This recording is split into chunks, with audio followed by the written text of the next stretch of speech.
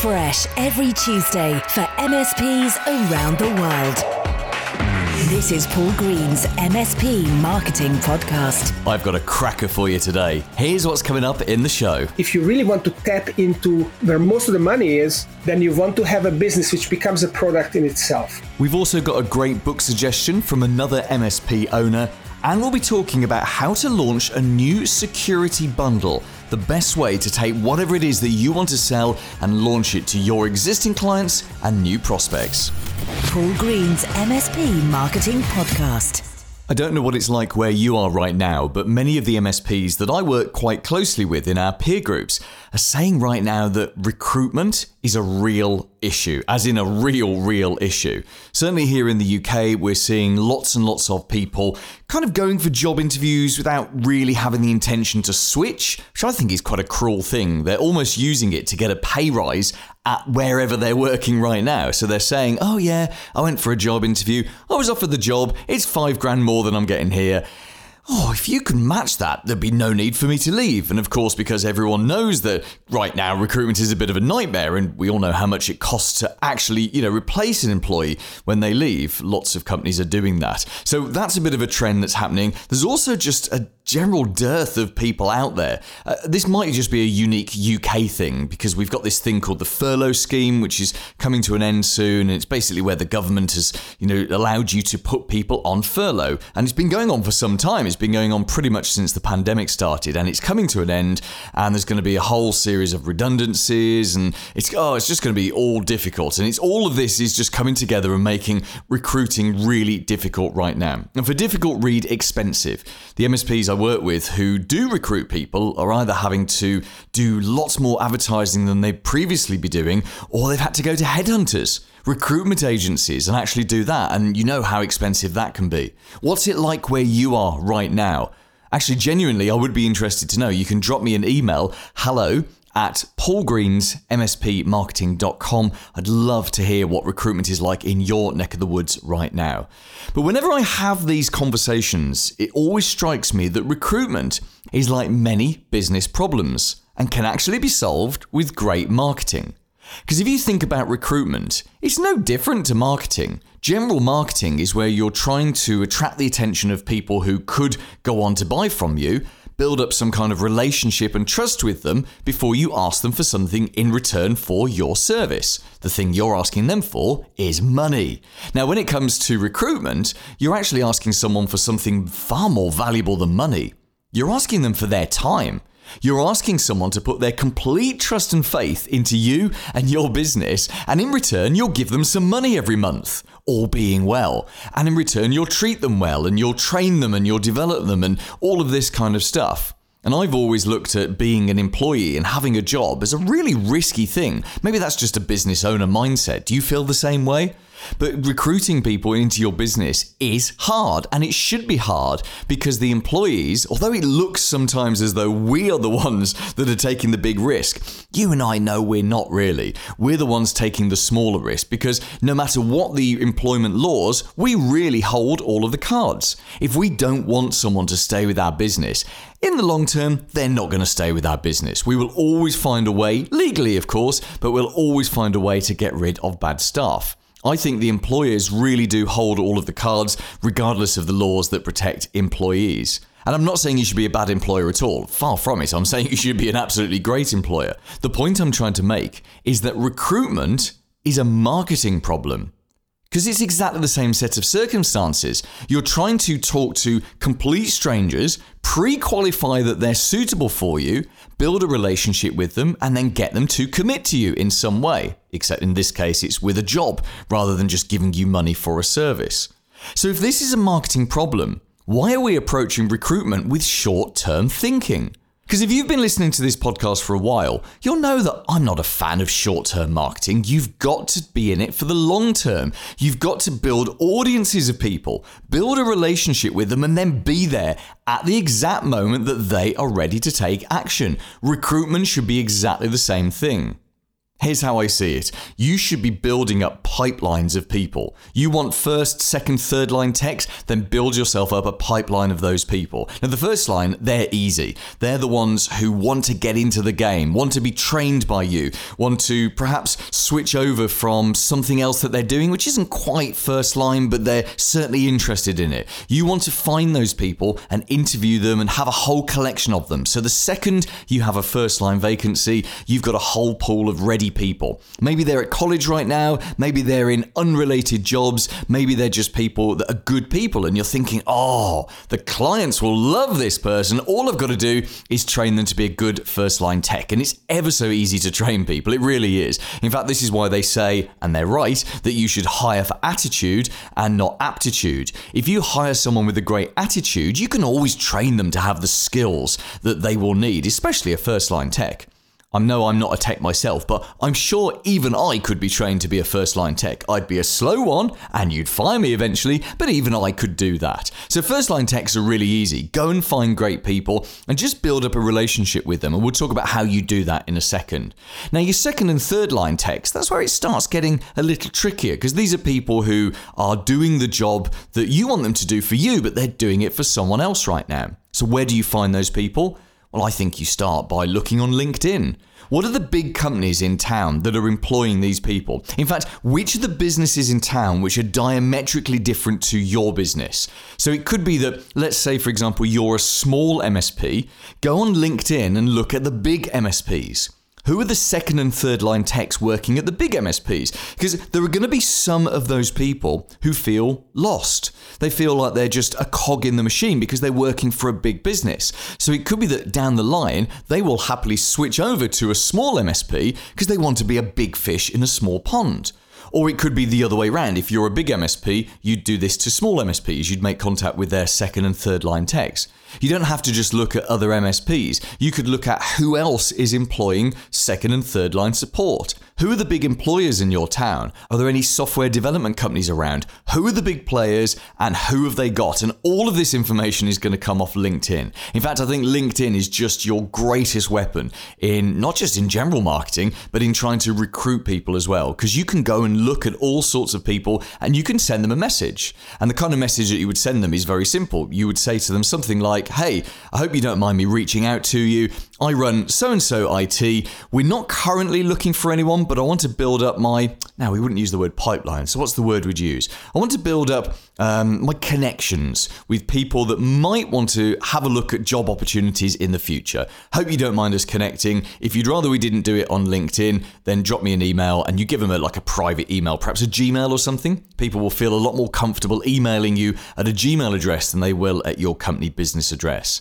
But you could do that to, 20, 30, 40 people in your local area. In fact, you should be constantly, this is the building audiences stage, you should be constantly connecting to potential future employees. Not just people who apply for your job, but this is potentially years before you even have a job. It's building up your pipeline.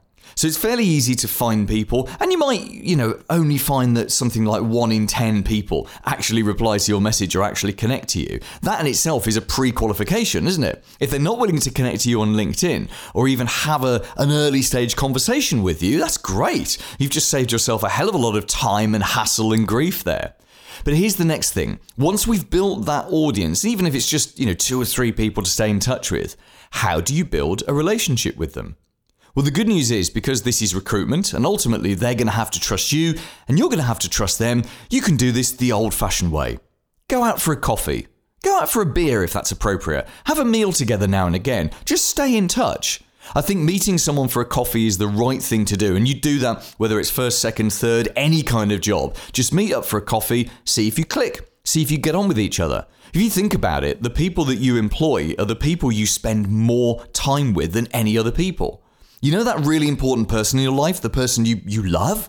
You spend less time with them than you do with your paid employees. This is crazy! But this is the way the world works, unfortunately. So you might as well see whether or not you click with these people before you even start to think about working with them. 9 times out of 10, 8 times out of 10, yeah, you click, it's going to be okay, great. Well, the next stage is just getting to know each other a bit. Go out for a coffee once a month or every other month. Just keep in touch with them. Share them news about your business. Nothing confidential, of course. Just keep them up to date. Essentially, treat them like the future employee they could be. It's a scheduled task, something you can do once a month to drop them a WhatsApp or an email. Hey, just checking in. How are things going with you? This is what we're doing here. And, for those that are going to be job hunting at some point because they're unhappy with their current employer, then you can sort of just update them on when you might be looking for a job, or even just, keep talking about their goals. And the idea is that when one of your team walks in and says to you, can we have a little chat? You don't have to be stressed. You don't have to worry. You don't have to bang your head repeatedly against the desk because someone's just created you a whole ton of work that you didn't want. It's okay. You've got a pipeline. When you've got a pipeline, everything's okay. You just work your pipeline. You send out your WhatsApp messages. Hi, right, so the moment is here. We've got a vacancy. Dave's going to be moving on to something better. Is it worth us having a chat, or is this not the right time for you? And they'll soon tell you. Because that's the thing with the pipeline. It doesn't mean you're guaranteed an employee, a future employee in there, but it's a great place to start. It really is. And if you've got to know them and they've got to know you along the way, this is a very clever thing to do. Here's this week's clever idea.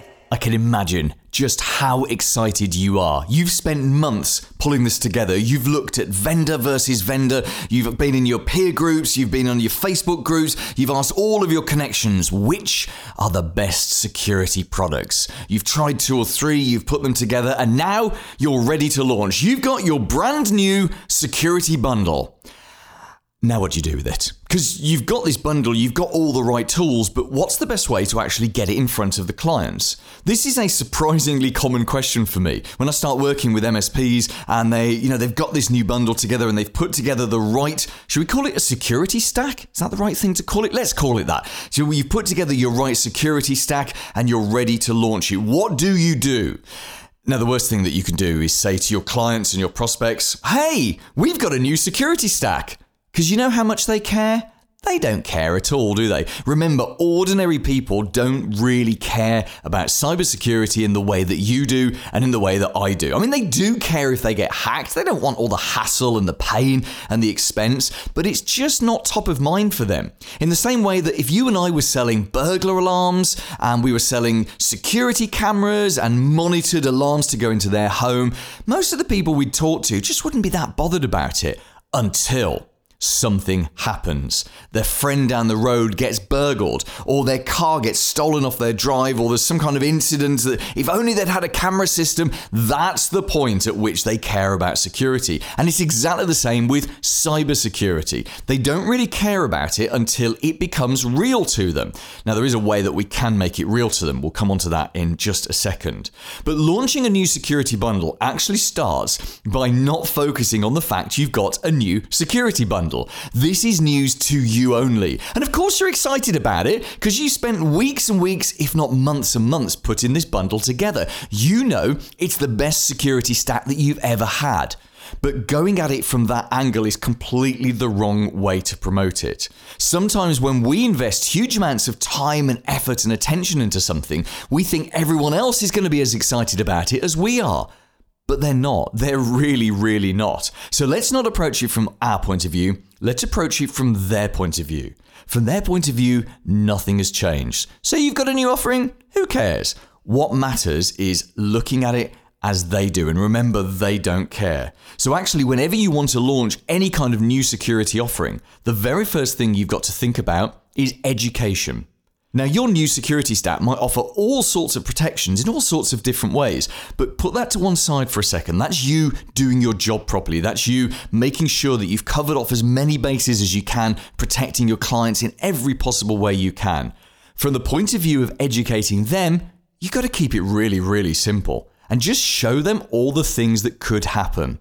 There are some resources that we provide to the members of our MSP Marketing Edge service. And these resources are designed to do exactly this, to educate the people that they're speaking to, the people our MSPs are speaking to, and educate them about cybersecurity. So, for example, we have some videos. They're called the Hackers Toolkit videos. And we paid a certified ethical hacker to do 3 hacks on victims' machines. They were actually his, virtual machines. But he filmed both sides of the hack. So you can see what the hacker does and just how easy it is for them to encrypt a machine and launch a ransomware attack. In fact, it's terrifying to watch it. And I say this is a non-tech. Really, truly terrifying. You show a video like that to an ordinary person and suddenly it's like the light bulb's gone on in their head. They get it. It's the same reason we provide a book. It's called Email Hijack, and it's written from an ordinary person's point of view about how easy it is to get 20,000 out of their bank account just by getting into their email and, altering an invoice and changing the bank account details. Again, you put that in front of an ordinary person, the light bulb goes on in their head. So I think education is always the right way to launch any kind of new security bundle or even just to revitalize your existing one. Educate, educate, educate. Remember, the people you want to speak to, the people who are going to be your future clients and who are going to buy you a Porsche, they don't know what they don't know. They don't even realize that cybersecurity is the big thing it is. They don't realize how terrifying it is. Now and again, something will raise up into their consciousness, like the Colonial Pipeline hack from a few months ago, but then it just sinks back into the obscurity of their mind and they don't realize it's a big thing every single day. And you and I know they've got terrible working practices, they've got weak passwords, they don't use MFA, and it's enough to make you tear your hair out. In fact, maybe you do actually physically tear your hair out, because this, of course, is your world and your nightmare. But the more we can educate them, the better. And that's where a launch always has to start. Now, the next thing is to try and make it easy for them to try things out. Because even when we educate them about cybersecurity and all the things that could go wrong, we're not necessarily making it easy for them to take the next step, which is to try these security services out. Could you do a free trial of your bundle where you say to them, hey, try this out for 3 months free, and if you don't like it at the end, we'll remove this and you'll never have to pay anything. Now, I know that's going to create a whole load of work for you, starting a whole load of services and then finishing them, but actually the vast majority of people, or certainly a majority of people, will just continue off the back of that free trial and will just start taking the service. They'll just start getting billed for it. Even if 75% of people did that, that's a really easy way to offer something extra to your existing clients, isn't it? Try this out for a month or 2 or 3 months. I think probably a month would be enough. And if you don't want it at any point, you can just downgrade and cancel it. We'll do that, no problems. But we'd like to try this because we want to offer you greater levels of protection. I've said that completely the wrong way, haven't I? It's not about what you want to do. You want them to be protected at higher levels. It's always about them. The other thing that you could do is you could offer them a choice of 3 packages. Now, we call this the good, better, best approach, or bronze, silver, gold. And the psychology of this is so powerful because when you offer someone the choice of buy it or don't buy it, well, that's the choice, isn't it? It's either yes or no. Do you want this? Yes or no. That's not necessarily always the best choice, especially when they don't understand what it is that they're buying. A better approach for this is to offer them a true choice. Hey, we've got 3 levels of this, so you can choose the one that's right for you. We've got our bronze package, which includes this, and it's this price. Or we've got our silver package, which is better. That's got this, and this, and it's got this price, which is a bit higher than the other price. And then we've got our best package, the gold package, which has got, you reel off 20 items, and of course it's got the higher price. And then the question you ask them is this: which of these is the right package for you? That's a very, very powerful way of saying which one do you want to buy. Let me say it again. Which of these is the right one for you, or which of these is the right choice for you? Because as they look at it, their mind is comparing the packages. In fact, you put the package you most want to sell in the middle because it's got double comparison. They can compare it to something that's not quite as good, and they can compare it to something that's actually better. That's a double win. Because when you do that, again, the majority of people will look at that and they will plump for the middle package simply because it seems to be the best value. It seems to be the right choice for them, the middle of the road choice.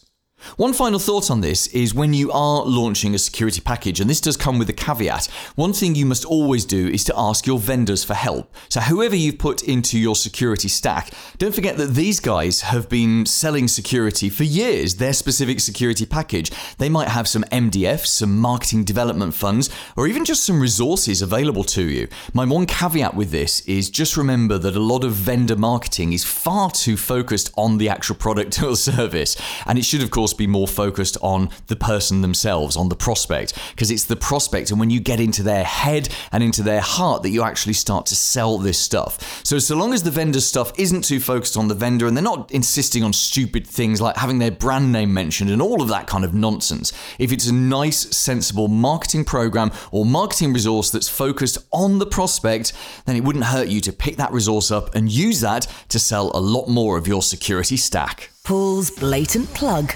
Call me weird, but I'm reading my own book here. It's called Updating Servers Doesn't Grow Your Business, and I wrote it back in 2016. It's still completely valid for you. It's a great mini guide to marketing your MSP.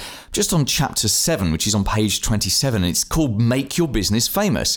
It's all about PR. How do you get your local newspapers, radio stations, TV stations, news blogs, magazines, forums, how do you get them talking about your MSP in the right context? The answer is in this book. And do you know what's great as well? This is a physical printed book, and we'll print it and send it to you completely free. We don't even ask for any money for shipping or anything like that. This isn't one of those things where we're trying to get you to put your credit card number in so that we can then go and sell you something. Far from it. I want to start a working relationship with you. And the best way to do that is to send you a physical copy of my book for free.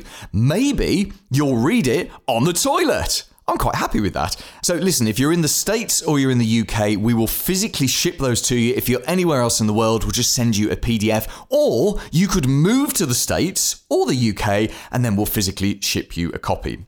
Perhaps an extreme thing to do. Anyway, you can get your free copy. It's on the homepage of my website. Go to Paul Green's mspmarketing.com. Just scroll down the homepage a bit and you'll see a picture of that book. You just fill in the form there. Paul Green's mspmarketing.com.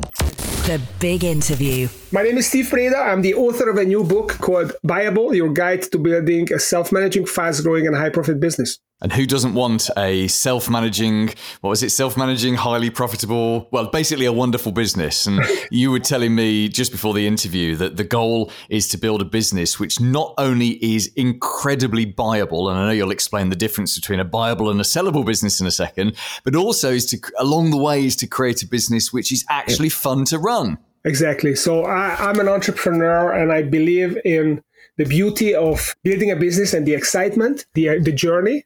Finding the right people for your business and to work with them and come up with the ideas and execute it and see your business grow and bloom.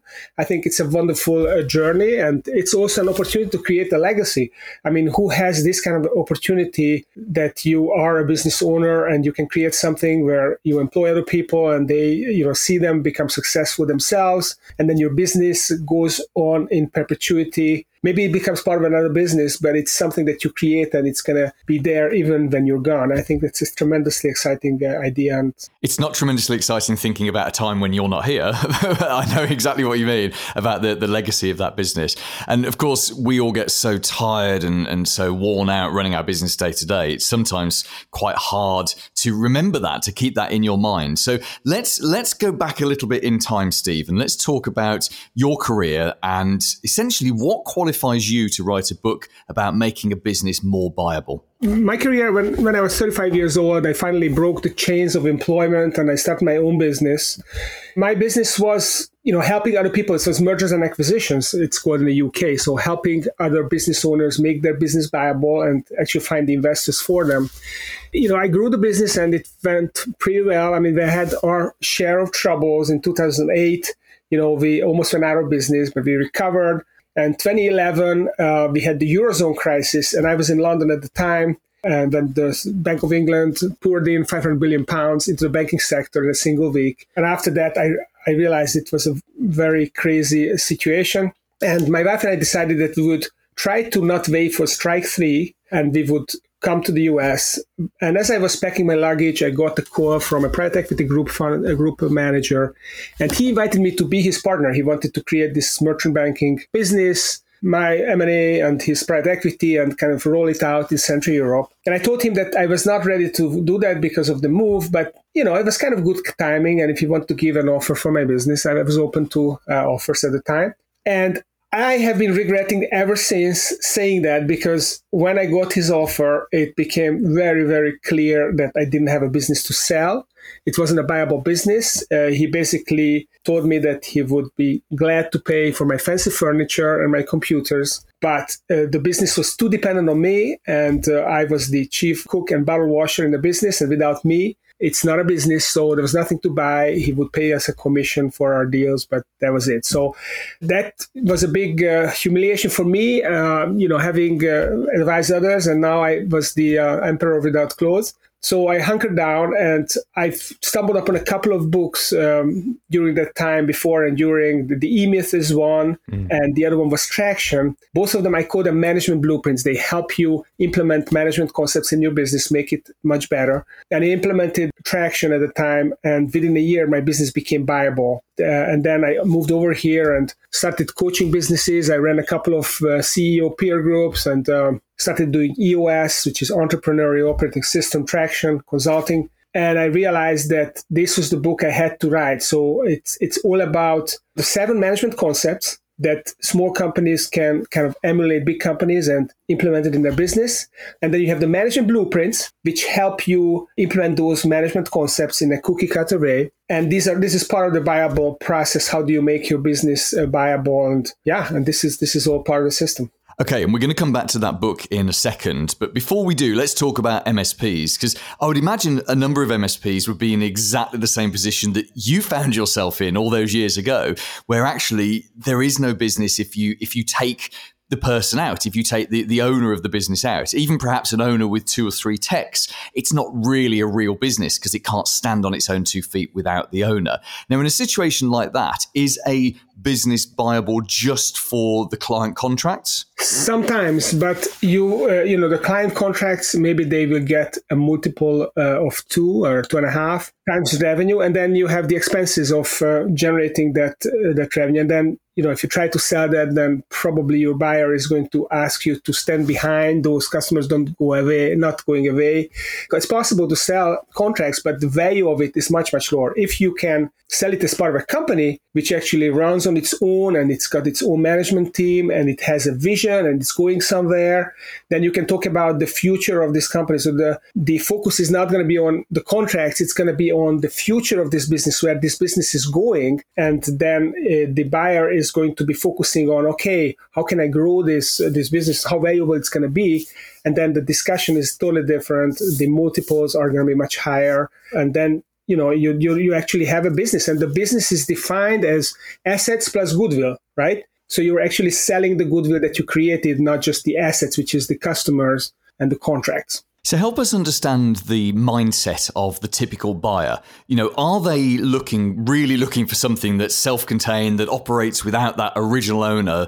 Or are they looking for something that's perhaps a bit more broken, that needs some work, but there's a higher upside, there's a greater opportunity for them? So there are different types of buyers. There are each type that you mentioned. So you have like the buyers of the mom and pop business who are looking to operate the business. Essentially, they're buying themselves a job.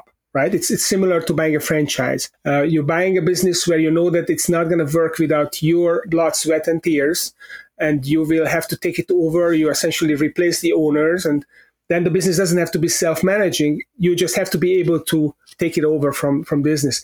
But these businesses sell at 2 to 3 times multiple of profits.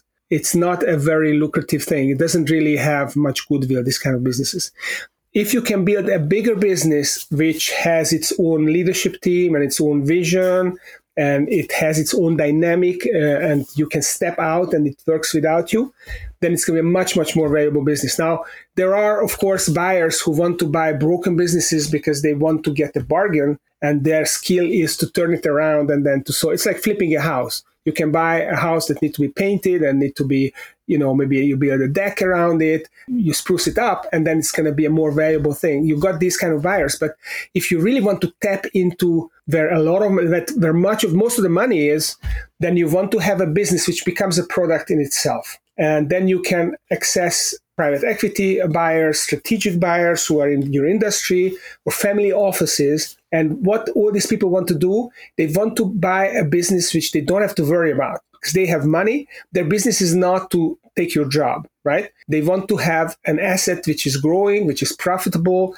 and they want to put their money in that high return yielding asset, there's always something going wrong. So therefore, at the start, they definitely want to buy something that if everything is going right, they don't ever have to touch it. And something is going to go wrong anyway, and they will have to touch it. But the least worry they have about it, the better. And therefore, you should make your business, if you want to attract this broader audience, buyable. So that's the kind of asset that you have. And so your book, Buyable, that talks you through the actual strategies, the ways to create the business that is more desirable by the end buyer. So the Buyable process has 4 stages. The first stage is for you as an entrepreneur to figure out what you really want to do. And maybe what you want to do is just own this lifestyle business and just grow it single digit every year and just have this job and be engaged with your people. And that's fine. But most people want something more. Most people want to build a certain kind of business, or they want to be in a different business and they want to use this as a springboard, or they want to retire, or they want to, pursue their hobbies, or they want to do philanthropy, or they want this business to be self-managing so that they can go back into the business and just do, the computer programming perhaps that they really were passionate about in the first place, but they don't want the hassle of the management and everything. So that's first stage, is figure out what you want to do. Then basically I help you walk through, figure out what it's going to take you financially to get there. What is your magic number? What is the value of your business now? What is the value that you need to grow it to in the future? So I have calculators on my website so that you can figure that out. And when you know that, you can start to orchestrate your business so that your existing business, okay, what are those management concepts that you want to implement in the business so that you've got a well-managed business which has got a vision and a plan and executing well. And when you have implemented these management concepts, then it comes back to, okay, how can I drive more growth into this business? Because maybe I'm not there yet. My number is maybe $50 million and I'm not there yet. So I still need to work more on this business. It's well managed now, but it has to grow faster. It has to be more profitable. That's part 3 of the book. And part 4 is how do you transition to this ideal life stage, whether it's inside or outside the company. So I talk about different scenarios. How can you harvest your business, and how can you figure out how to transition inside or outside of your business, and what do you have to pay attention? What's the mind game around it? What are the pitfalls emotionally when you let go of your business, or what kind of investors you can bring in so that you can take chips off the table. So all of that is part 4 of the book. So everyone's going to exit their business at some point. How many years before you plan to get out do you think you should start the preparatory work? So again, this is not about preparing for exit, right? It's about creating an asset which is valuable. I could have called this program the Great Business Program as opposed to Buyable Program, right? It could have been the Well-Managed Growing Business Program. So I could have given it different names, because the idea is making your business really good, and it's never too early to do that. If you're an entrepreneur, it's very easy to fall into the trap or just not seeing the forest for the trees, right? Just looking at trying to survive and just trying to stay in business for another month and for another quarter, and not really thinking about, okay, what am I trying to achieve here? And I think it's always good to put things in context. What's an ideal life for you? As an entrepreneur, you have the opportunity to create whatever life you want for yourself, because a business is a great vehicle to get you there. You think about it, the better situation you're in, you're going to get there earlier. You can make your business better. So I would invite you to engage with the idea of figuring out what's your, what you want with this business. Do you want to stay inside and build it up big, or you just want a lifestyle business? I was talking to a prospective client this morning, and they have this family business owned by 2 brothers.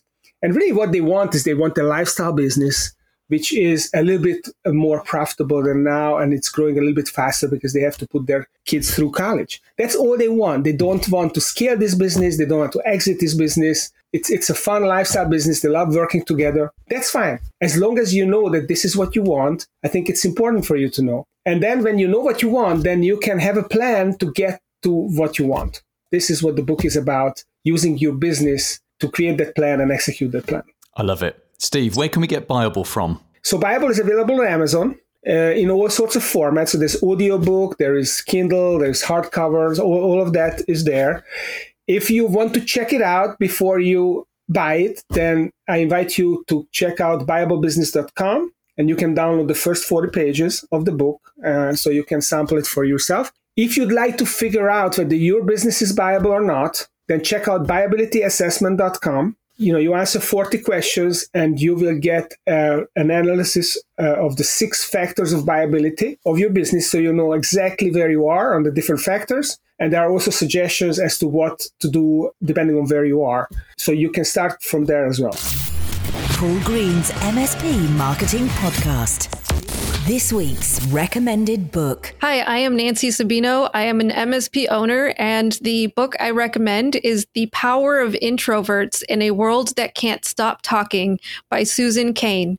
Because if you're an introvert like me, you want to learn about why you should step into leadership shoes, especially because our voices are still needed even in a world that can't stop talking.